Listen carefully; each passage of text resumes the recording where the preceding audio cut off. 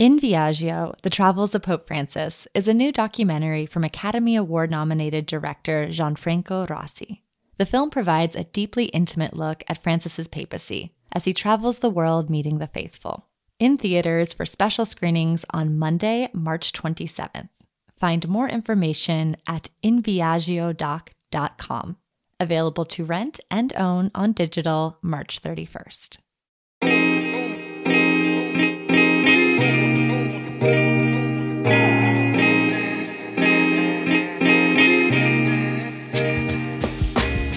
Hello and welcome to Jesuitical, a podcast by the young, hip, and lay editors of American media. That lay part means we aren't Jesuits, but we work with them. Join us each week for a smart Catholic take on faith, culture, and the news, often over drinks.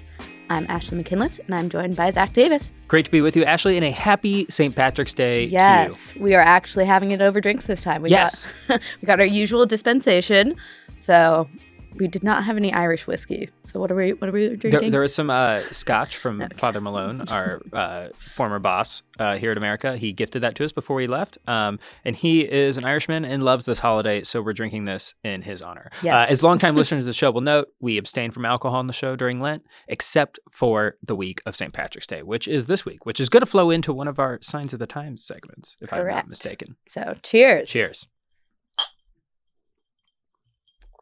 And who are we talking to this week? We have a really exciting conversation this week. We got to talk to our own bishop, Bishop Robert Brennan of Brooklyn, who is also the former bishop of Columbus, Ohio. So he's like doubly your bishop. Yes. And we have a pretty wide-ranging conversation about, life as a bishop. How great Ohio is. We lingered for a while on how great Ohio is and how wonderful it is. But we did talk about Ohio. We talk about Brooklyn, which is a really fascinating diocese. It's got to be the most diverse linguistically and ethnically in the United States. So coming into that as a new bishop, and how do you wrap your hands around it?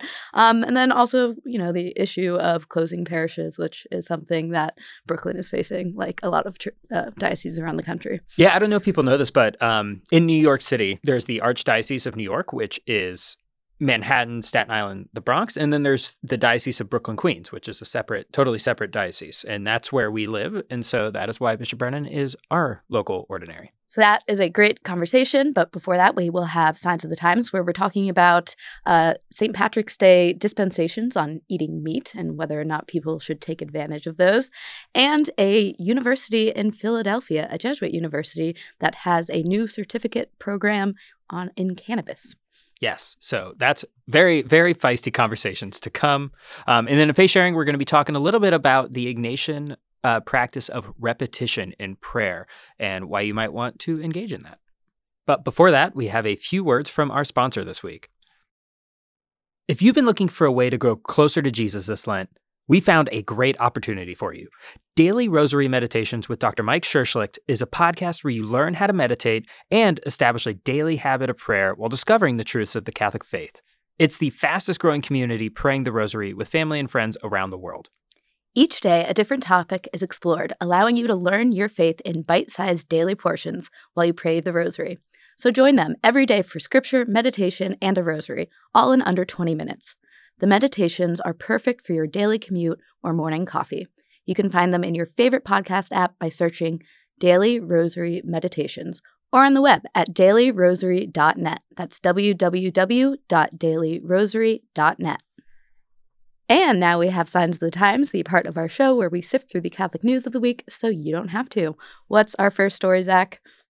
So St. Patrick's Day is today. This is when this episode comes out. We're recording on Wednesday, but it's falling on a Lenten Friday. The last time this happened was in 2017, and then 2006 before that. And it's an issue because lots of people like to celebrate St. Patrick's Day in a number of ways, but one of the main traditions here in the United States is eating corned beef and cabbage. That's, of course, a no-no in the Catholic Church because we are called to abstain from meat on Fridays during Lent. Yes, but around the country, bishops are giving their parishioners dispensations to eat meat on St. Patrick's Day, but often with like strings attached. So you can have your corned beef hash, but you also have to do an act of charity or go to mass or say a rosary, or they have some options for you. Yeah, and so like basically what this comes down to, under canon law, a diocesan bishop has the legal authority to dispense the faithful from an obligation like abstaining from meat. What's interesting here in the United States is that each diocesan bishop is kind of left to his own discretion, right? So you mentioned that some of them are kind of carte blanche, oftentimes with like a make sure you do something nice on the side too. Some of them are no, and some of them are like no, but you can ask, which I thought was interesting. Yeah, that was, I think, Bishop Tobin in Rhode Island. Basically, you have to email or text the diocese to get your specific dispensation. Yeah, I think Cincinnati I saw too is doing that. My favorite is Chicago, where it's just so funny. It's, quote, Catholics who find themselves at an event where meat is served in celebrating St. Patrick may in good conscience substitute the rule of abstinence for another penance. And just like this idea of like, oh, I just find myself at a St. Patrick's Day party. And it'd be rude to say no. It'd be rude to say no to the corned beef. So I ought to indulge. This also comes up occasionally for the Feast of St. Joseph, although that's not really a debate because the Feast of St. Joseph is a solemnity, and the church says that there should be no fasting on solemnity specifically. Right. And in terms of St. Patrick's Day, if you live in a city where the patron is St. Patrick, then the feast is automatically a solemnity there. So here in New York, I think we don't need the dispensation. Well, right? If we're in Manhattan, we yes. don't. If we're in Brooklyn, we do, which is kind of funny. So we do know that Bishop Brennan, who you'll hear from later in this podcast, is giving a dispensation because, I mean, Irish immigrants have been long important to this diocese. And so big celebrations planned for St. Patrick's, but not everyone is, and not every bishop who's been on this podcast is even granting a dispensation. Bishop William Walk, Pensacola, Tallahassee, who we talked to him about evangelization on this podcast. He's not granting his flock a dispensation to eat meat. Instead, is encouraging the faithful to, quote, honor the life of St. Patrick with our prayers and devotions by attending Mass and asking for his intercession. And to which I think some people will say, thanks, but come on, Bishop. Yeah. So where do you fall on this? Are you going to eat corned beef on Friday? Yes. Absolutely. No. Okay. There's no legal prohibition, stopping me from in canon law. So I think it makes sense I think part of the fun of Catholicism is like having rules, and then when you have exceptions to the rules, indulging in them. That feels that is a very Catholic way of living to me. I'm curious, since you have no stake in this game, get it? Steak. Oh my God. S-T-A-K. Since you're a vegetarian, what your take on this is? Honestly, it's bafflement that anyone could look at corned beef hash and be like, I want it so badly, so much that I need a permission slip from my bishop. Like, of all the meats to crave, it just doesn't seem like that appealing. So it just confuses me that people feel so passionate. But it's not like it's just for corned beef hash. Like, you can take this opportunity to have bacon. I feel like that's cheating on top of cheating. Well, but there's nothing that says you can only have corned beef hash. I think there should. Okay. All right. So that's your take. Is that you could have it, but it has to be sort of like the least, maybe we're going to offend some listeners here, but the least flavorful form of eating meat. Yeah. All right. I respect it. I don't agree with it, and I will not follow it. So I will be having bacon. Do you think Friday. that as a pescatarian, I should not eat fish on Fridays during Lent? Because I don't really have an. Well, I think you have to find a similar sacrifice. I don't think you can just. I mean, who am I? You should ask your spiritual director. But if you're asking me, yes, you should find a different thing. All right. We'll see. So, listeners, I think it is wise to both follow your conscience and the directives of your local diocesan bishop. What's our next story, Ashley? So for our next story, we're going down to Philadelphia to St. Joseph's University, a Jesuit school in that city, that has started a cannabis certificate program. It started back in 2020, but it's, I guess, got some attention because a reporter for the Philadelphia Inquirer decided to ask theologians what they thought about this, and not everyone is on board. No, and it's also like the game has changed a little bit because weed's now legal in 21 states, and it's one of the fastest growing industries in the country. Of course, it is an interesting story that, Catholic school and Catholicism, we'll say like Catholic teaching is mixed at your most generous interpretation, but probably just against the use of marijuana recreationally in general, that for this to be taught at a Catholic school, I think is sort of an interesting phenomena. Yeah, and especially when I think about Jesuit education, like the first thing that comes to mind is not like teaching students how to run a weed shop. It's like, are those really the values that we want? But I guess that could go for like any business degree at a Jesuit university. I think it's an interesting model. It's only online. It's like 6 months, and then you learn about the business and the agriculture of cannabis. There is this very interesting distinction that Catholics make about drugs versus alcohol. Like alcohol, no problem as long as you do it responsibly. But when it comes to other drugs, there's this idea that they inhibit our ability to reason. And then if you don't have that rational capacity, you're not able to exercise your free will to live like a moral life, which I just think could be true for some drugs, but I'm not sure if marijuana is one of them. Yeah, I think a moral theologian could come in here and correct us on the finer details of this. But the idea of like alcohol being a gradient where you sort of like can have some up until the point where your reason is inhibited, and then it's sinful. And for some reason, marijuana, the approach is pretty blanket that like, nope, any weed is bad, any recreational use of it is bad, because it always de facto inhibits your reason the same amount all the time. From friends I've talked to, that's not the case. And so I don't really understand the sort of carte blanche we're against this. I think another factor that we have to consider is that marijuana is used for medicinal purposes in a lot of cases, right? And frankly, the church, like, it doesn't really stand against that.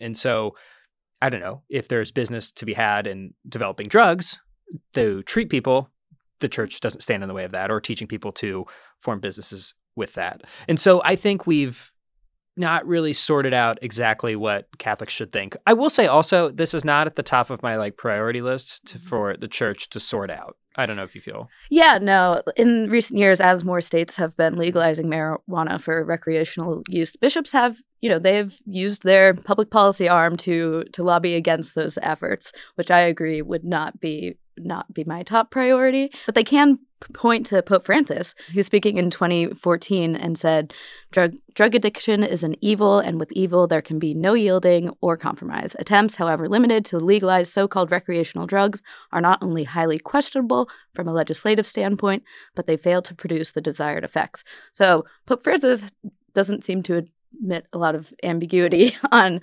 this. I mean, he wasn't saying specifically marijuana, but I feel like I qualify the Pope's words a little bit here, which is like, okay, well, drug addiction is like an absolute evil, but it is not a moral failing, right? The way that we understand addiction now today, right? We understand that sort of psychologically and medically, which I don't think should be considered a failing. And I think what he implies here is that any type of legalization is going to lead to more addictions. Frankly, I don't know the studies on that. But if that is the case, that's certainly something to look at when you're considering the morality of laws around it. But for reasons I said before, this doesn't seem like our fight to have, especially with weed. I think there are other, classified drugs that, you want to hold the line on as a church. Yeah. American Magazine back in 2013, I think kind of went out on a limb for that time in calling for, they don't specifically call for the legalization of marijuana, but come pretty close. They basically put it as a question, like, is it time? And then give all the reasons why it is time.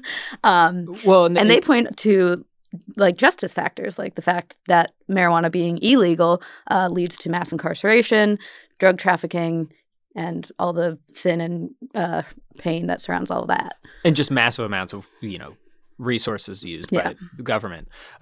So that's one thing. I think the game has changed now with legalization in 21 states, with medical marijuana being a thing that's more accepted and used. I don't know. It sounds like we have another topic to take up at the synod. Yeah. So I look forward to hearing the church's definitive ruling at the synod on synodality on marijuana. And now stick around for a conversation with Bishop Robert Brennan.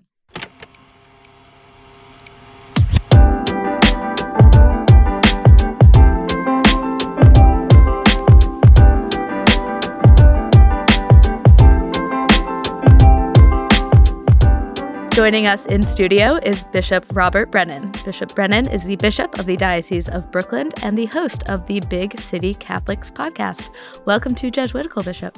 I'm glad to be here. I've been hearing a lot about you, and I'm looking forward to this conversation. I feel like you've been following me a little bit because I grew up in Columbus, Ohio. You were most recently bishop there, and then you came to Brooklyn, and I was in my group chat with my family texting and be like, we're stealing your bishop. Sorry about that. And they were very upset about that. Do you miss Ohio often? I miss Ohio. I have to be honest. I love Brooklyn and Queens. Because you grew up, you're a New Yorker. I'm a New Yorker. But I grew Ohio up in Suffolk County. But Ohio stole my heart. You're right. They really did. I loved it. I used to tell people when I was in Ohio, they say, what do you miss about Long Island? And I would say, well, I miss my family and I miss the ocean. And now they say, what do you miss about Ohio? And I say, I miss the open roads. Yeah. Columbus had a diversity of lifestyle. And Zach, you would know this. So you had the city. I mean, it's certainly not as dense as New York City or Brooklyn and Queens, but you had the city feel, but you had the suburban feel, sort of like where you were. And then you had the rural feel. And that was great. I enjoyed all those different components of life. One of the things we wanted to ask you is like, you're named bishop of a diocese, and you were kind of, Pope Francis has talked about, bishops needing to be like married to their diocese, right? And, you're only there 2 years and you get a phone call and it's like, all right, time to leave. What was that process like? I mean, just emotionally, right? Where you're thinking you're going to be somewhere for maybe the rest of your life. And I was settling in. I was really settling in. I was happy there. Certainly, again, Brooklyn and Queens had its own appeal to it, but my heart was broken when I got that call. I was feeling very, very much at home there, falling very much in love with the people and with the different parishes. I had a year there in Columbus before COVID hit, so I had gotten to just about all the parishes, and then, of course, operated in that COVID mindset. And we were emerging from it, and it was kind of getting exciting again. I had a nice connection with Ohio State, with the campus ministry crowd there. And in fact, I was going there the following day, and I just remember being at Ohio State and saying, I'm leaving all this behind me. I couldn't tell anybody. It was a heartbreak. Once I got here, now my heart's here. My feet are on the ground. My heart's in the air here. Now a new adventure. I'm curious about the church in that part of the country. You mentioned, the diversity of rural and urban. But are there concerns in the parishes and in the diocese that you notice there that are distinct of kind of the questions and challenges we face as Northeast Catholics? First of all, one big difference between Long Island, where I was from, and Brooklyn and Ohio is the population, the Catholic population. So whereas here we're just about half, in Ohio we're about 10%. Yeah. 10% Catholic. That said, it's a very strong minority. People want to know what Catholics are thinking and what the Catholic Church is doing. I used to make a joke out of it. I arrived during Lent and I said, the fish fry culture was huge. I was so sad when I moved to New York, and I feel like it's not a thing here. It's just not a thing. The Knights of Columbus fish fry on Fridays during Lent. It was like, it's a treasured childhood tradition of mine. And I got here and I'm like, where do I find the fish? You live next to an ocean. What's going on? So that was a culture, and it crossed not just among the Catholics. So the Catholics left an imprint with that. Even I used to joke, the fast food places like McDonald's, on their marquee, they would have limited time specials, Friday fish sandwiches. Mm-hmm. Yep. It was such a big part of life there. And I think that's one way. It's simple, it's subtle, but it just shows one way that the Catholic Church, the people of God, had an influence, had a contribution to life in Ohio. Yeah, and I imagine, it is just a little different when you are sort of like a strong minority, but a minority religious population versus like on the Northeast where, Catholics had a lot of sort of like cultural and political power and influence. Oftentimes, the sort of like European wave of immigrants came and settled here. Oftentimes in places like Ohio, it's sort of new immigrants coming, and that's still true for Brooklyn and Queens, I think. But those differences has got to be, I mean, it's been interesting for me to see. It is. And, I think because of that difference, that in Ohio, I think there's a very strong missionary spirit, especially among some of the young people who are involved in the church. But to me, you don't take as much for granted. I think there's among the Catholics, at least those who are practicing, it's something very, very important to them. And again, the influence of the Catholic Church is very strong, whereas I think here in the Northeast, we just kind of take things a little bit more for granted. Well, Zach could talk about Ohio all day, but I want to bring us back to Brooklyn. Okay. We're Ashley, we should remind our listeners that this is Ashley and I are, this is our diocese, right? Yep. This is where we live. This is where we worship. So one thing, when you look at the Diocese of Brooklyn, it has to be close to like one of the most ethnically diverse dioceses in the country. Like, exactly. I think there are over 30 languages said regularly at masses throughout every Sunday.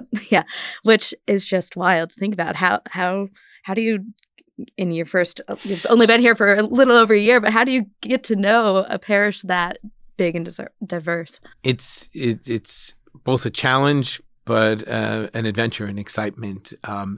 This is a different kind of diversity. This is more of the diversity of what we mean when we hear the word or say the word diversity. And what's interesting here is it's not just that we have parishes that express different nationalities, but even within the parishes. So parishes themselves are very diverse. So in Queens, some of the pastors will say, our zip codes are among the most diverse in the country, have more ethnic populations. It's not like we have an Italian-speaking parish, a Spanish-speaking parish, and a Chinese-speaking parish. In the same parish, you have all three languages for Mass every week. How do you staff or resource parishes like that? That's a good question. That's a scary thought. Yeah. Certainly, what you need from pastors are people who can pull together the gifts of many different people, and so that you can get that sense of parish unity. That's one piece of it. Fortunately, we do have some multilingual priests and staff people. We have some Chinese priests who speak Spanish and English. We have some Haitian priests who speak Spanish and English. We have English priests who speak multiple languages. That's a great help. I think a lot of people might be used to seeing parishes where they have, a couple of English masses, a couple of Spanish masses, but those parishioners might not actually interact all that much. I'm wondering if you've witnessed any parishes in the diocese where they are catering to a diverse community, but there's true community and integration among the different groups. I've seen a few places where that seems to be happening. It's not easy. One of the things I have to catch myself, sometimes I'll be at Mass and you want, in the name of trying to be inclusive and welcome people in, you want to do a little bit more in Spanish, but then you realize, okay, I'm doing it in English and I'm doing it in Spanish, but now I'm leaving out these other languages. So you have to be attentive to that. But I've seen a few parishes where the team, they work very hard at pulling it all together and do a great job. But, you made me think of something else. Even what we call the English-speaking part of the parish is itself very diverse. Sometimes the English-speaking part of the parish is really Filipino, or a large African-American contingent. So that has a certain spirituality as well that can't be lost or forgotten simply because we speak the same language. There's a spirituality that's involved. And this is...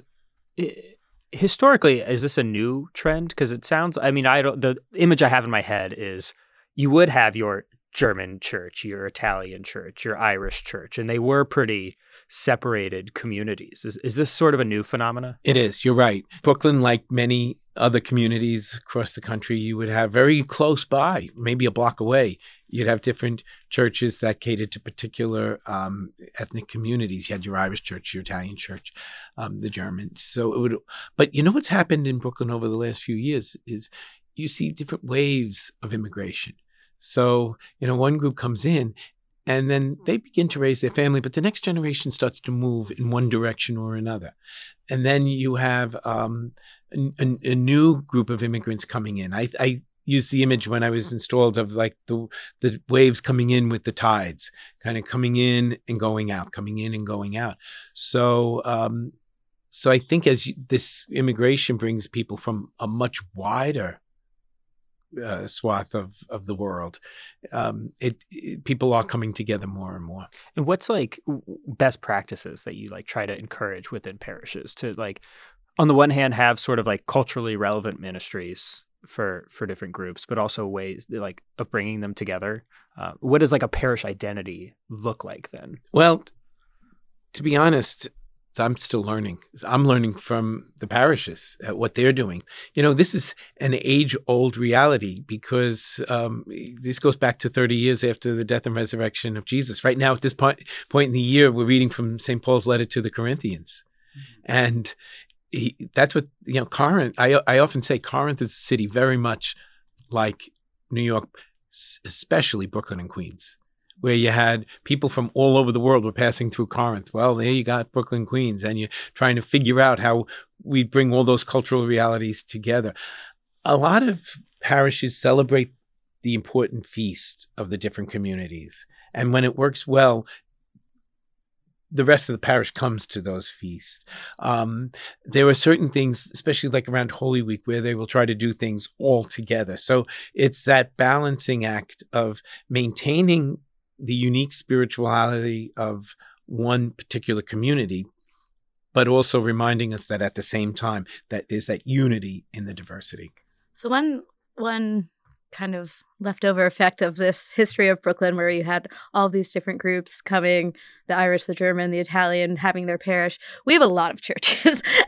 Where I live, I can probably walk to 10, 11 churches that are, large buildings. And the reality is there are less Catholics going to Mass on Sundays now. So I'm wondering, what is the purpose of a parish today? What are some of the hard decisions that the diocese might have to make around these communities and these buildings? What are you thinking about all that? That's a conversation that we're having. There are two factors that lead to some of these changes. One is now the newer group of immigrants, and actually some of the people from other parts of the U.S. moving in, tend not to be Catholic.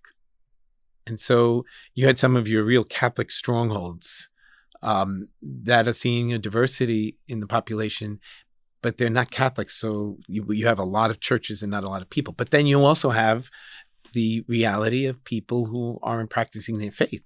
And so that too brings down the numbers. We don't have a big planning process going on where we're going to close X amount of parishes in the next 10 years. That's not the plan.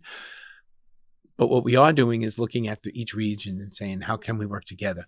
So we've been combining parishes over the course of the years. That's been happening. Sometimes it happens that two parishes just collaborate under one pastor.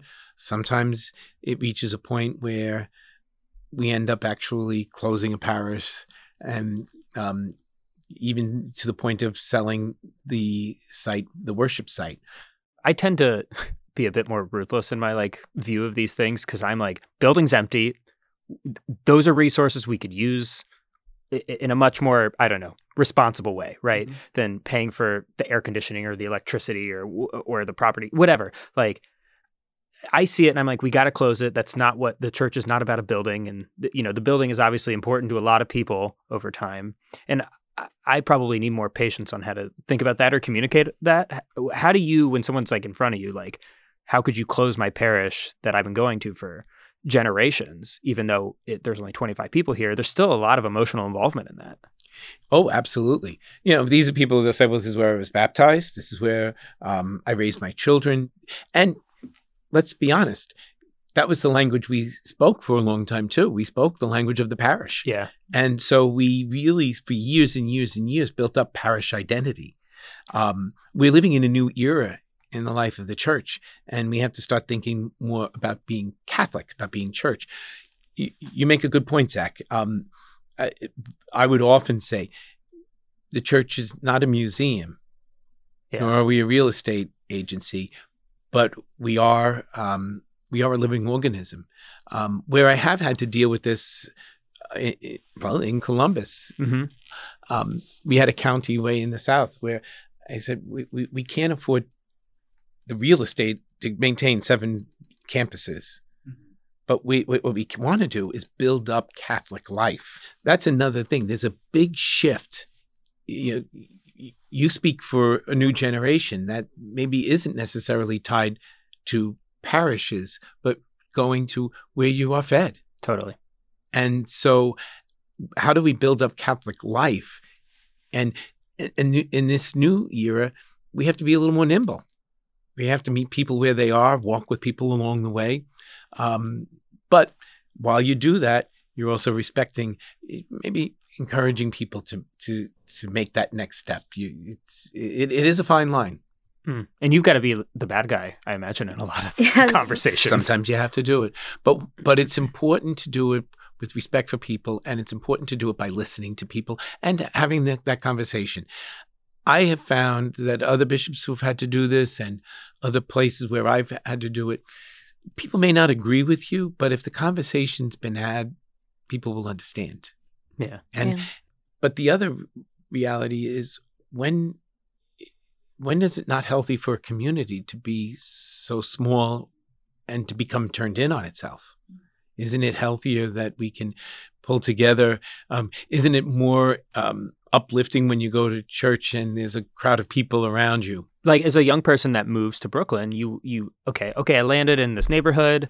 I Google where's the closest Catholic church. I walk over, and then there's 15 people. Everybody's got 3 pews to themselves.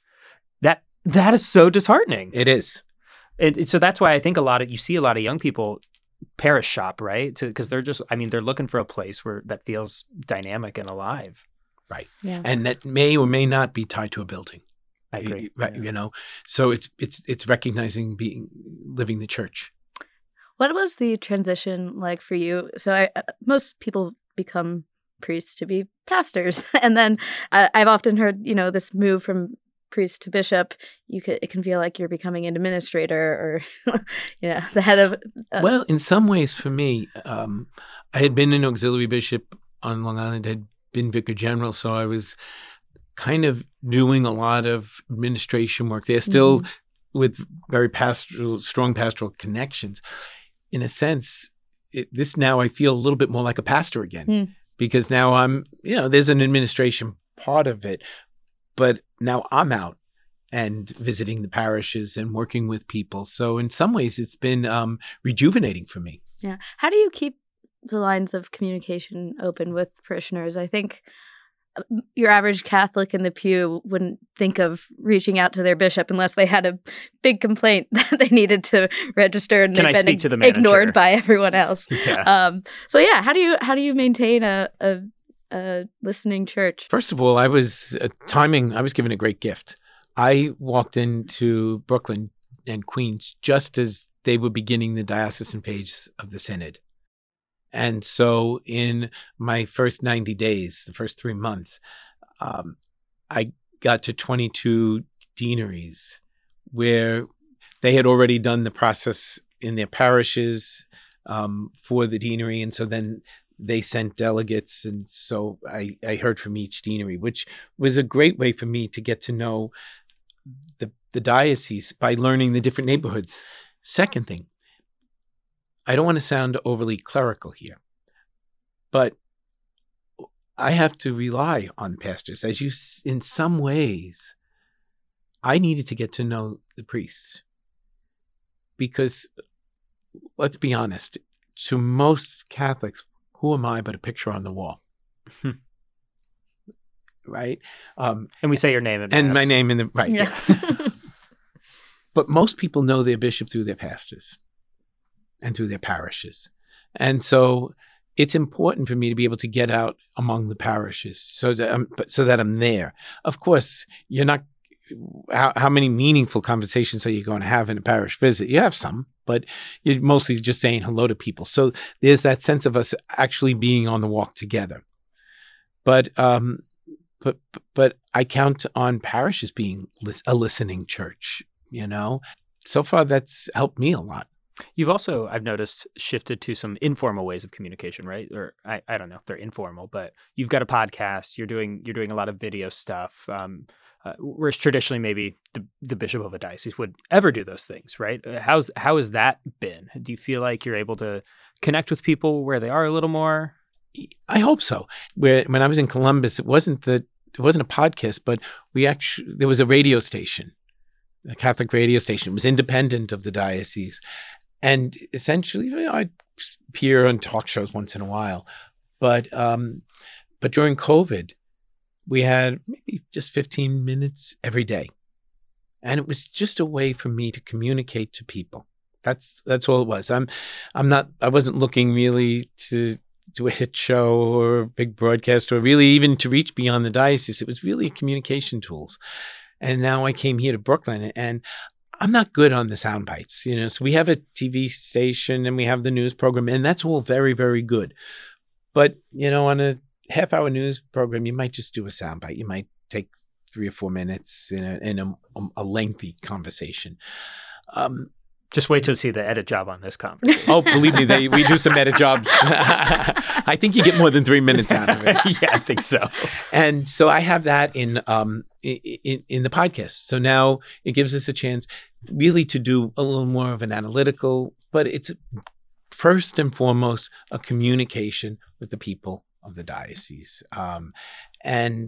And that's the point of our podcast. Yours has a little bit of a broader reach. Yeah, well, no, I think it's significant that you were willing to come on our podcast. I think it was nice that you asked. Yeah, because we are trying to reach young Catholics throughout the country, and people like hearing from bishops. Like, they're often talked about in the collective, and whether for better or worse, and people have their opinions about the bishops. But it's been really nice as something that we've been able to do at a podcast is just actually get to know them. It's a great opportunity for me, and I appreciate being asked. You mentioned being in Brooklyn right as we were starting the diocesan phase of the synod process. I'm curious, what are you hearing? What are people's hopes? What are your hopes for how this all shakes out? I was always concerned about young people in general. There'd be conversations about young people, but kind of like the same old approach. Like we have to do more of what we've been doing before, which wasn't really hitting the hearts of young people. Another formation, people would say, actually, they were talking about formation for children, but also for themselves. People say, I don't feel comfortable talking about my faith because I'm not sure if I have it right. And then the third was, again, that sense of communication.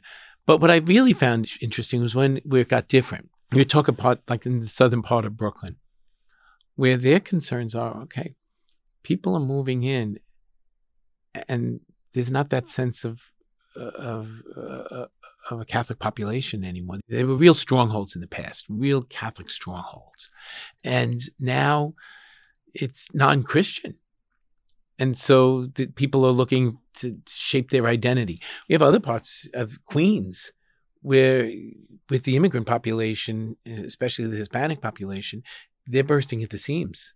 We have a parish here where there are 11 masses on Sunday, every hour and a half, straight through the day, including 1:30, 3 o'clock, and 4:30 up until 6 o'clock. And people literally are lined up outside because they line up along the side of the church and then around the corner. So there were other places where they're bursting at the seams. So I was really interested in hearing, what is life like? What is it like to be a Catholic and live in Brooklyn, or to be a Catholic and live in Queens?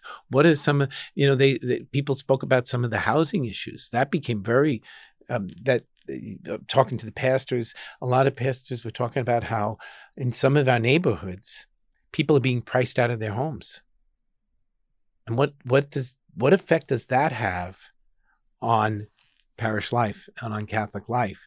Some of the people were struggling with family issues, education issues. Those were some of the things that really fascinated me, because that's where the rubber hits the road. Because Gaudium et Spes, it's looking at the signs of the times, but bringing the light of the faith to the signs of the times, not the other way around. It's bringing that light of faith in a very changing lived reality. Yeah, it's interesting how you describe what you've been hearing from parishes, because at least in the Catholic media, we're not talking about the affordable housing crisis as it relates to Catholics. Like, to be honest, we talk about the hot button issues. We talk about LGBT Catholics, women in the church, those flashpoints that people have very strong opinions about.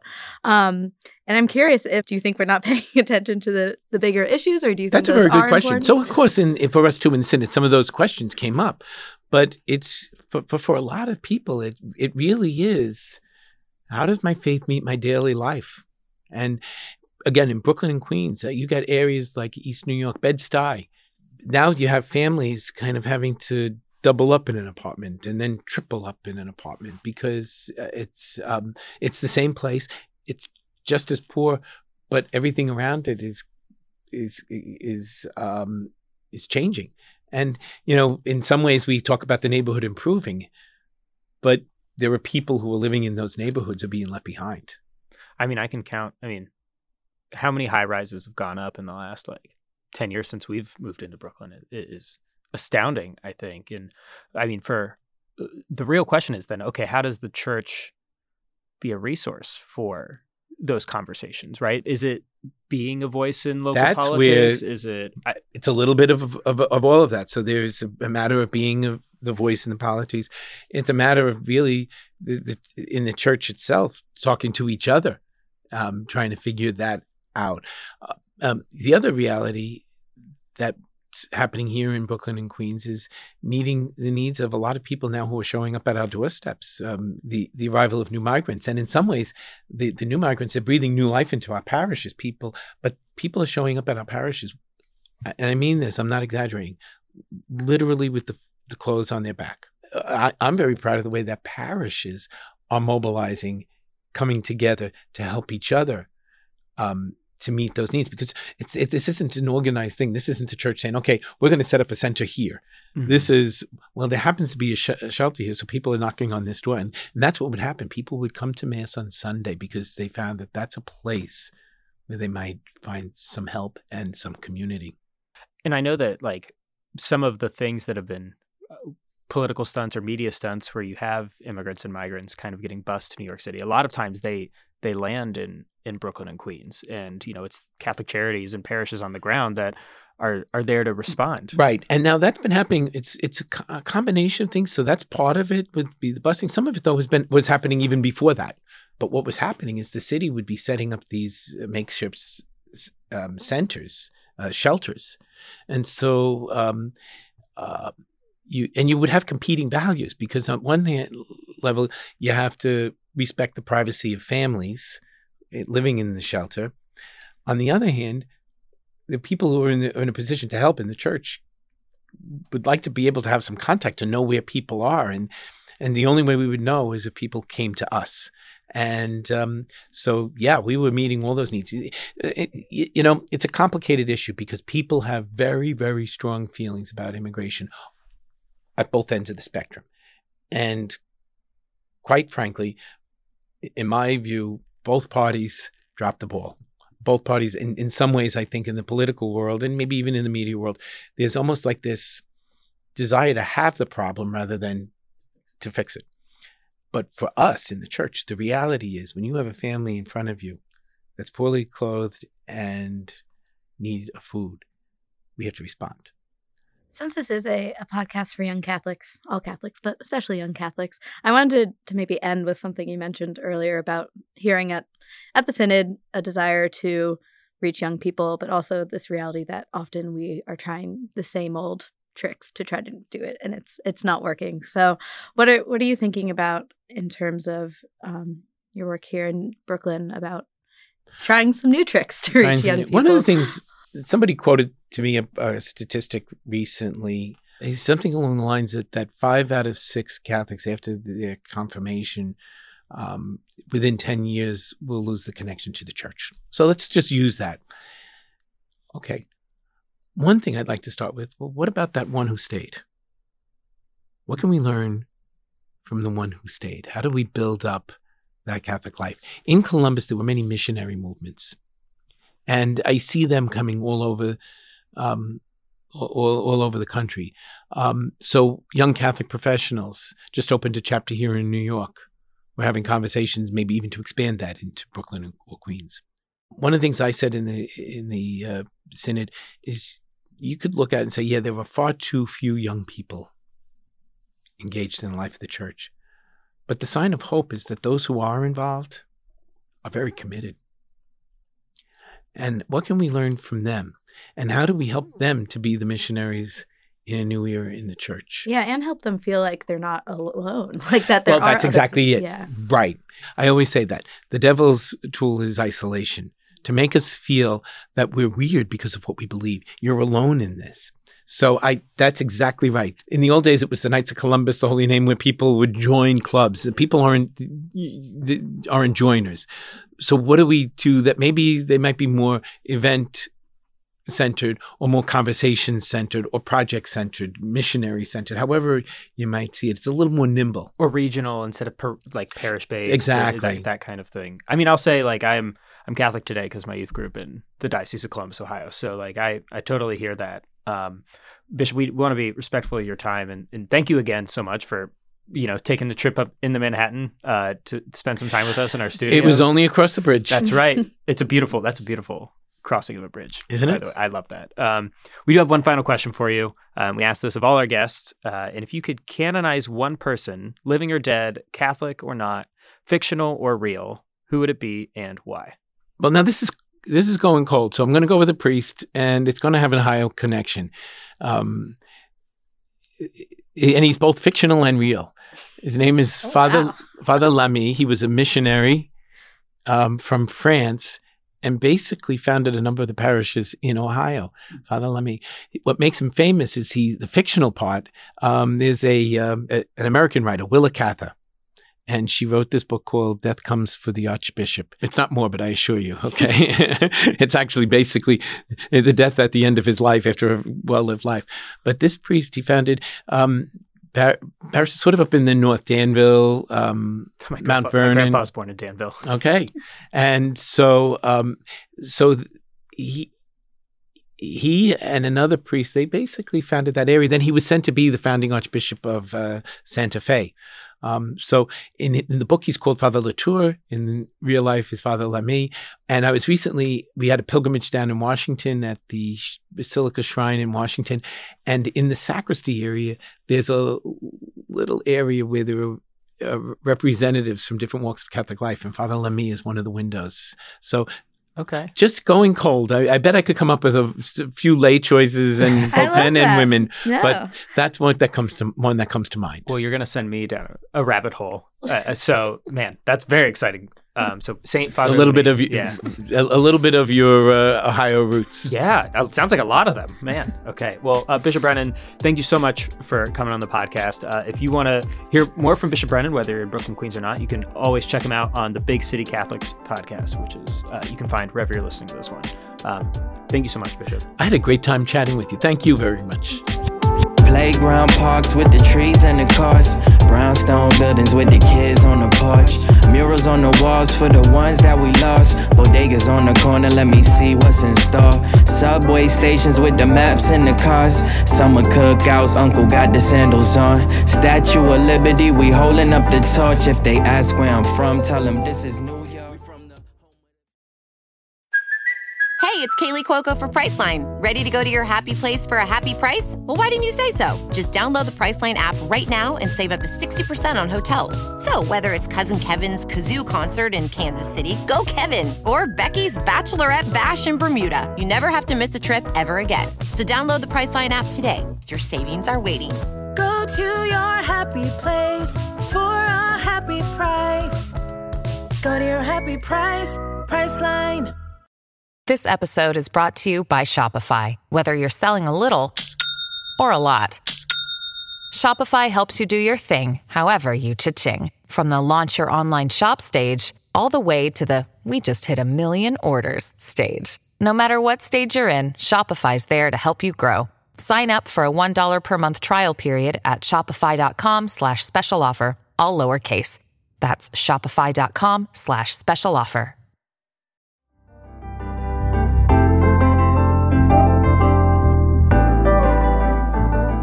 And before we get started with parish announcements, want to remind our listeners of another great resource for growing closer to Jesus this Lent. We found a great opportunity from one of our partners. Daily Rosary Meditations with Dr. Mike Scherschlick is a podcast where you learn how to meditate and establish a daily habit of prayer, all while discovering the truths of the Catholic faith. It's the fastest growing community praying the Rosary with family and friends around the world. Each day, a different topic is explored, allowing you to learn your faith in bite-sized daily portions while you pray the Rosary. So join them every day for scripture, meditation, and a rosary, all in under 20 minutes. The meditations are perfect for your daily commute or morning coffee. You can find them in your favorite podcast app by searching Daily Rosary Meditations or on the web at dailyrosary.net, www.dailyrosary.net. All right, and now it's time for parish announcements, the part of our show where we ask you to please be seated before the final blessing. What do we have this week, Ashley? First, we want to give a shout out and thank you to last week's guests, JJ Wright and Tristan Cooley. We went to their production of The Passion here in New York last night, and it was truly incredible. It was amazing. It was so much talent on that stage. If you haven't listened to the whole thing all the way through yet, I really encourage you to do so. This Notre Dame folk choir is so talented, and it's definitely going to be one of the most meaningful things I do this Lent for my own prayer life, just watching that. Totally. And if you're in the Pittsburgh area and you're listening to this on Friday, it is not too late for you to go see the production. That's right. So they're going to be at the Byham Theater on Saturday night, March 18th at 7:30 p.m. You can still get tickets. So if you're in the Pittsburgh area, please check that out. You can find tickets by looking through Byham Theater or the Notre Dame Folk Choir's website. We'll have links to that in our show notes. And now March Madness has officially begun, and our bracket of saints is going strong. We've had some tough matchups so far this week, including Harriet Tubman versus Martin Luther King. I think it was Mr. Rogers versus Gandhi. Yes. For context. Oh, yeah. You've given none of that. A couple Jesuitical listeners, Chris Kincourt and Jeff Johnson, have organized this really great Saint March Madness based on guests that have been canonized on this podcast. So they've taken a number of matchups and they're posting daily polls in our Facebook group where you can vote. I didn't expect to have to choose between like C.S. Lewis and James Baldwin, for example. But as of right now, that is tied neck and neck, 50-50. So if you would your vote matters. Yeah, if you'd like to weigh in, you can hit facebook.com/groups/Jesuitical, and you can help determine the top Jesuitical saint of all time. And we want to remind you that we are doing a book giveaway for our friend Kirsten Powers, a former guest on the show a couple times. We talked to her about her book, Saving Grace, Speak Your Truth, Stay Centered, and Learn to Coexist with People Who Drive You Nuts. It's out in paperback now, and we have 3 copies to give away to Jesuitical listeners. Yeah, and so we're going to be raffling those for members of our Patreon community. And so if you want to be included in that raffle, and again, this is a great book about how to talk to people that might disagree with you or drive you nuts and you still want to love them, we certainly support that on the show. If you want to be included in that raffle, we're going to reveal the winners on Friday, March 24th on that episode, which we're going to record on Wednesday, March 22nd. So you got to sign up by then. We'll do the raffle that day. So you can do that at patreon.com/AmericaMedia. And now we have As One Friend Speaks to Another, the part of our show where we talk about where we're finding God in our lives this week. What do we have, Zach?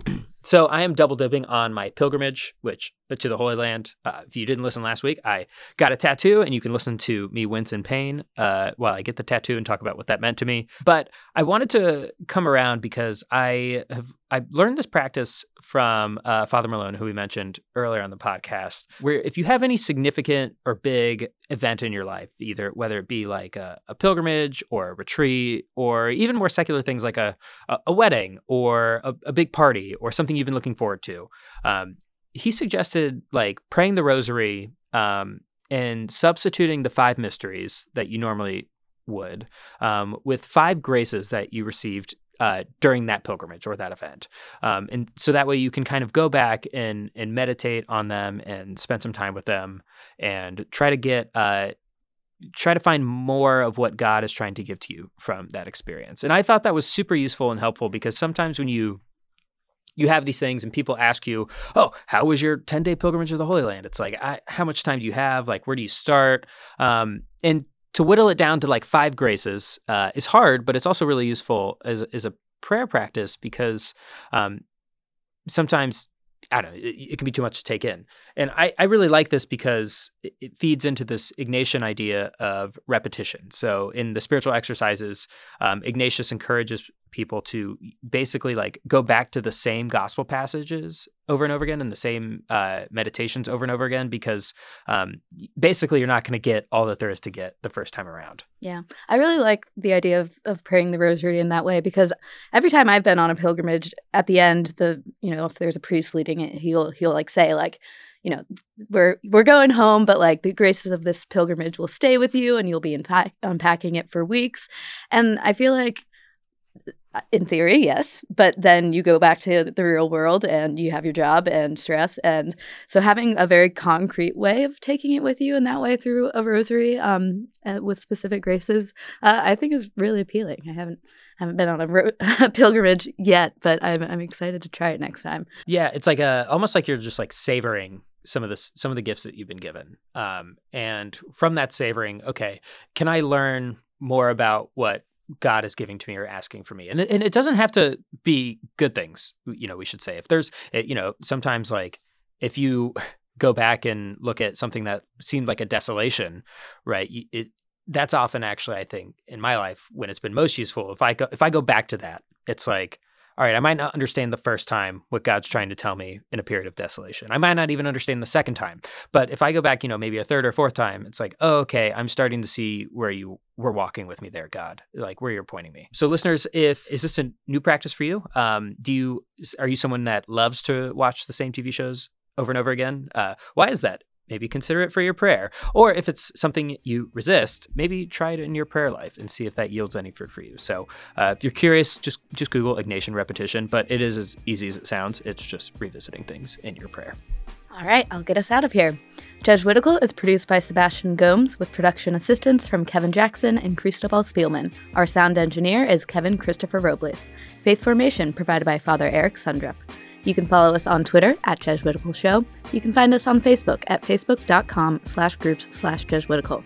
Please subscribe wherever you get your favorite podcasts, and if you're on Apple or Spotify, leave us a review. Jesuitical is recorded in the William J. Loschert Studio at American Media in New York City. For American Media, I'm Ashley McKinless with Zach Davis. We'll see you next week.